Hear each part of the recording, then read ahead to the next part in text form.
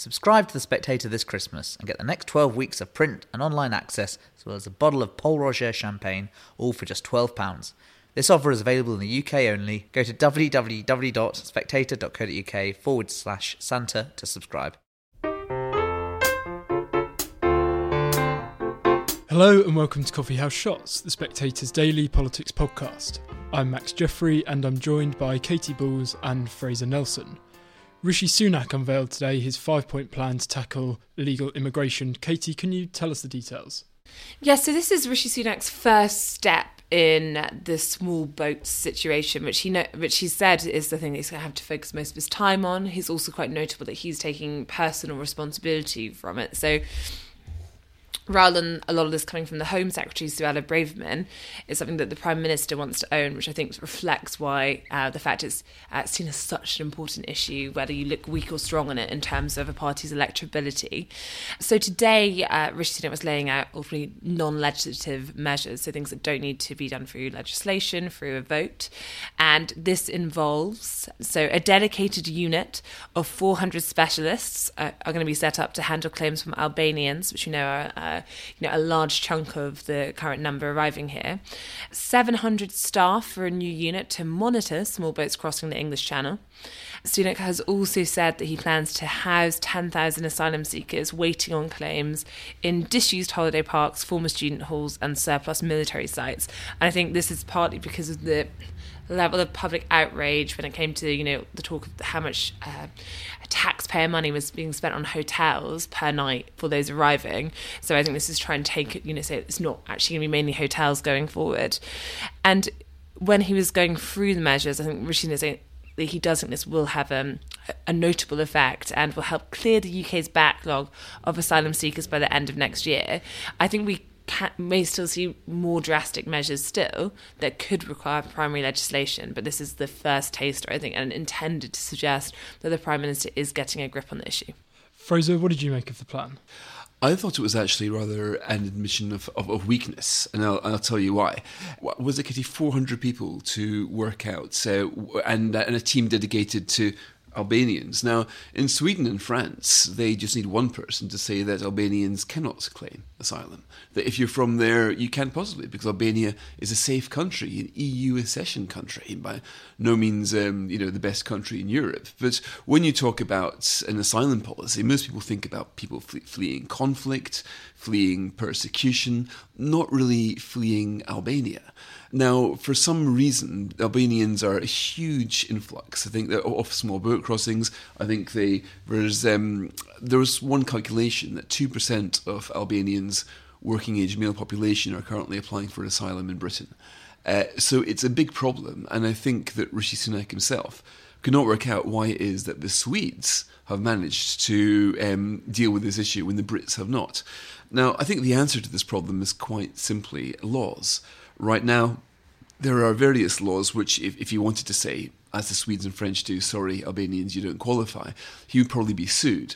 So in order to stop being sued, you need to pass a law. Now, the funny thing about Brexit is that it allows this country to be sovereign. They can make the laws whatever they want. Whatever the king enacts in Parliament is law. There is no higher authority. That's our constitution. It can't be overruled by a European court. But all it does require is for Parliament to pass a clear law that is not open to another interpretation. You wouldn't think that would be too difficult for a government to do, but it seems to be difficult. So it seems that Rishi Sunak has ended up against the same legal obstacle that Boris Johnson found out when he came up with his Rwanda scheme. The Rwanda scheme was, seen to be draconian, controversial, pretty popular amongst the public. And the idea was, even if your claim was approved, if you arrived here via illegal means, you'd end up in Rwanda.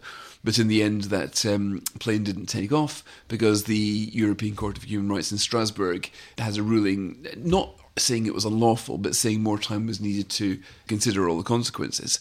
In other words, government nil, lawyers won. Sunak can very easily win a battle with lawyers by passing a law, yet he hasn't done that. He's passed a whole bunch of things, having all of these small boat spotters to patrol the coast. We've been patrolling the coast in this country for a long time. My dad used to patrol the coast. That was his job during the Cold War.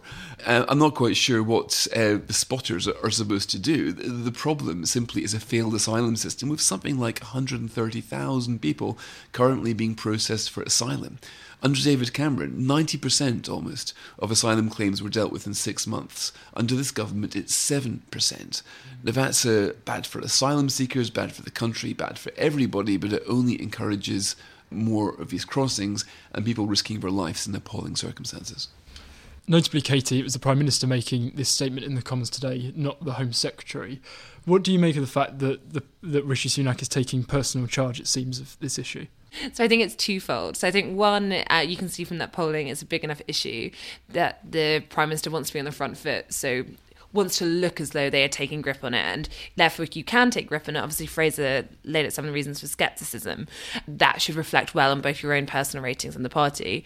I think second, you have Suella Braverman as Home Secretary, and I think it's been pretty well covered that a large part of her appointment was more for political reasons. So the fact that she brought the right of the party to Rishi Sunak represented the fact he had this broad cabinet, rather than perhaps the view that she was the person who was most, well equipped to grab hold of this issue. And therefore, I think there is a sense that Rishi Sunak wants to put, wants to take control, but also if you look, for example, the fact Robert Jenrick is in the Home Office, that is a Sunak ally who lots of people think is doing a fair bit of the job that Suella Braverman has been asked to do, and I think when you have strong junior ministers in a department, it can be a sign of the department's importance, but I think it also is a reflection of, I think Rishi Sunak seeing where he thinks Suella Braverman's strengths are, and a large part of this, I don't think Number 10 are unhappy with the rhetoric that comes from Suella Braverman, who's just talking very tough on it, but I think when it comes to being all over this, a lot of it will be done from Number 10 for that reason, and also having Robert Jenrick in the department too.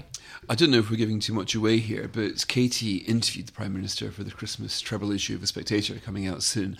And in that interview, he told her that he has spent more time on small boats than any other issue apart from the economy as Prime Minister. And I think this also nods a little bit to the style of Rishi Sunak, that he is somebody, I wouldn't call it micromanaging, but he's not a sort of chairman of the board like Boris Johnson is. He is the one, he wants to get stuck in. He wants to take charge of certain issues. That's more of a sort of Gordon Brown approach to it. Now, I'm not going to compare him to Gordon Brown. I imagine he's a lot more competent. But I think we are going to see in him a Prime Minister who will be personally chairing certain crises, and small boats he puts as first amongst them. The problem there is if he says he's going to fix something that doesn't get fixed, this leads to disappointment. Yeah, how serious do you think that will be for Rishi Sunak, Fraser, if he isn't able to deliver on the promises that he's making today? I mean, they're quite serious, saying that he'll get rid of the backlog completely by next year. Will voters, you think, punish him for that? Well, I don't regard it as being that particularly ambitious. I mean, I don't think anybody seriously claims there'll be zero asylum backlog. I mean, even like 6 years ago, there was when asylum was a far smaller problem, there was still a backlog. There always is going to be a backlog. I don't think that his promise today amounted to very much. I saw this in something. It's got the form of a kind of a big announcement, X many hundred people, with binoculars on the coast looking out for small. I don't know how they're going to do it, but I couldn't really see it make much of a difference. If he'd passed a law in Parliament saying from now on, we, like Sweden and France, are not going to accept Albanians, that would have made a difference. I think we still could see those things in terms of passing laws in the new year. I think this is Rishi trying to say, yes, it's my priority, and here are a few of the early measures. There are also a few things we haven't mentioned yet. So, for example, you can have border force officers in Albania. That's one of the announcements he said. But I think perhaps one of the more important ones, and one that Rishi Sunak has already been criticised for by some charities, and probably those more on the left, is that he plans to raise the threshold for victims of modern slavery seeking asylum in the UK. And I think this could be important in the sense that when you speak to those around Suella Braverman, they think that the current modern slavery laws, which Theresa May, former Prime Minister, was a very big advocate of, mean that the right to appeal and actually to stay means they think it can be misused. I think it could create a little bit around the Tory side if you think about Theresa May's legacy on this, because, for example, when I had Fiona Hill, a former Theresa May advisor, on my podcast with my balls, I think she sees Theresa May's modern slavery legacy as one of her most important, and this is watering that down to a degree. It's funny, that modern slavery thing, by the way, I mean, for all Theresa May's claim to it, that was created by the Centre for Social Justice, given to David Cameron's office, who then asked May to introduce it, which she did. Now, I'm involved with the CSJ. I'm on their advisory panel, and I was a great supporter of that legislation. But there's no doubt that it is now being abused, and that's what happens if law isn't tidied up. So much of what's going wrong in Britain right now is related to unclear law. And this, of course, is what Parliament is supposed to sort out. It's supposed to have these revising chambers. The committee stage is supposed to make it clear. It shouldn't. If the Modern Slavery Act is leading to abuse, this can be quite quickly amended. And I think that a legislative solution for this is going to come through. I was also struck, another part of your interview, Katy, when I think you suggested to the Prime Minister that the Rwanda scheme had failed. And he was thinking, what makes you say that? And I took from that, just reading your interview, that he intends to revive it somehow. Now, of course, that again would point to legislation. So maybe what he's planning is a kind of a big bill in the new year, which would give clarity on these issues and thereby reduce the potential for legal wranglings to thwart their attempts at border control. Now, Mick Lynch, the Secretary-General of the Rail, Maritime and Transport Union, did the broadcast round this morning and didn't have a particularly easy ride. Here's what happened on Radio 4. The question was about the average amount of pay lost by your members through strike action, which in the summer was estimated at... Are you concerned about that? So are you going to contribute to our hardship fund then? Is there an amount that in the summer it was estimated as being an average amount of $1,500 per person? Why are you pursuing this line, Michelle? Because you've Why said... are you pursuing this line? And on Good Morning Britain. We are striking at this time because we've not got a settlement. Commercial Christmas starts in December. You know that perfectly well. You're being disingenuous. It's not disingenuous, is it? It is disingenuous. Of course it is. Well, if you let me finish commercial Christmas does not start on Christmas Eve. Christmas Eve is when people shut early. Don't be ridiculous. Richard, Katy, what did you make of it? So I think it's really interesting in the sense that when we talk about the strikes, it can sometimes feel like a little bit of a repetitive conversation because, so will the government bring in these strike laws it keeps talking really tough on? And they say, oh, we're really prepared to, we're going to keep talking tough, but nothing just yet.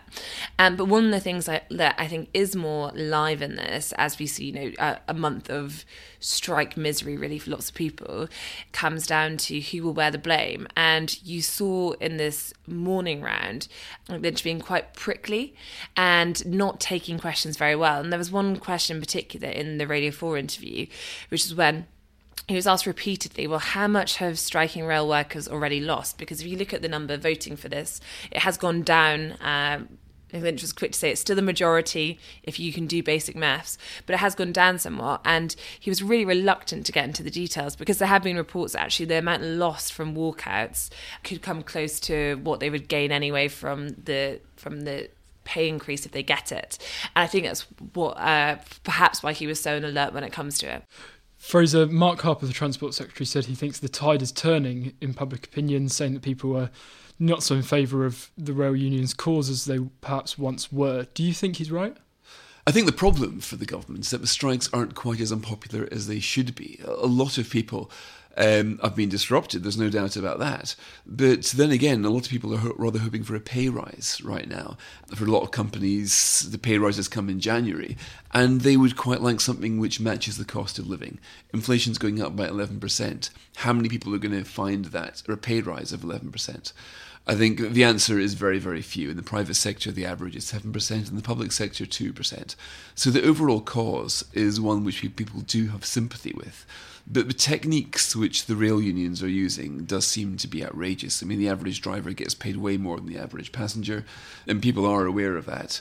And when public services are withdrawn, it does drive people mad.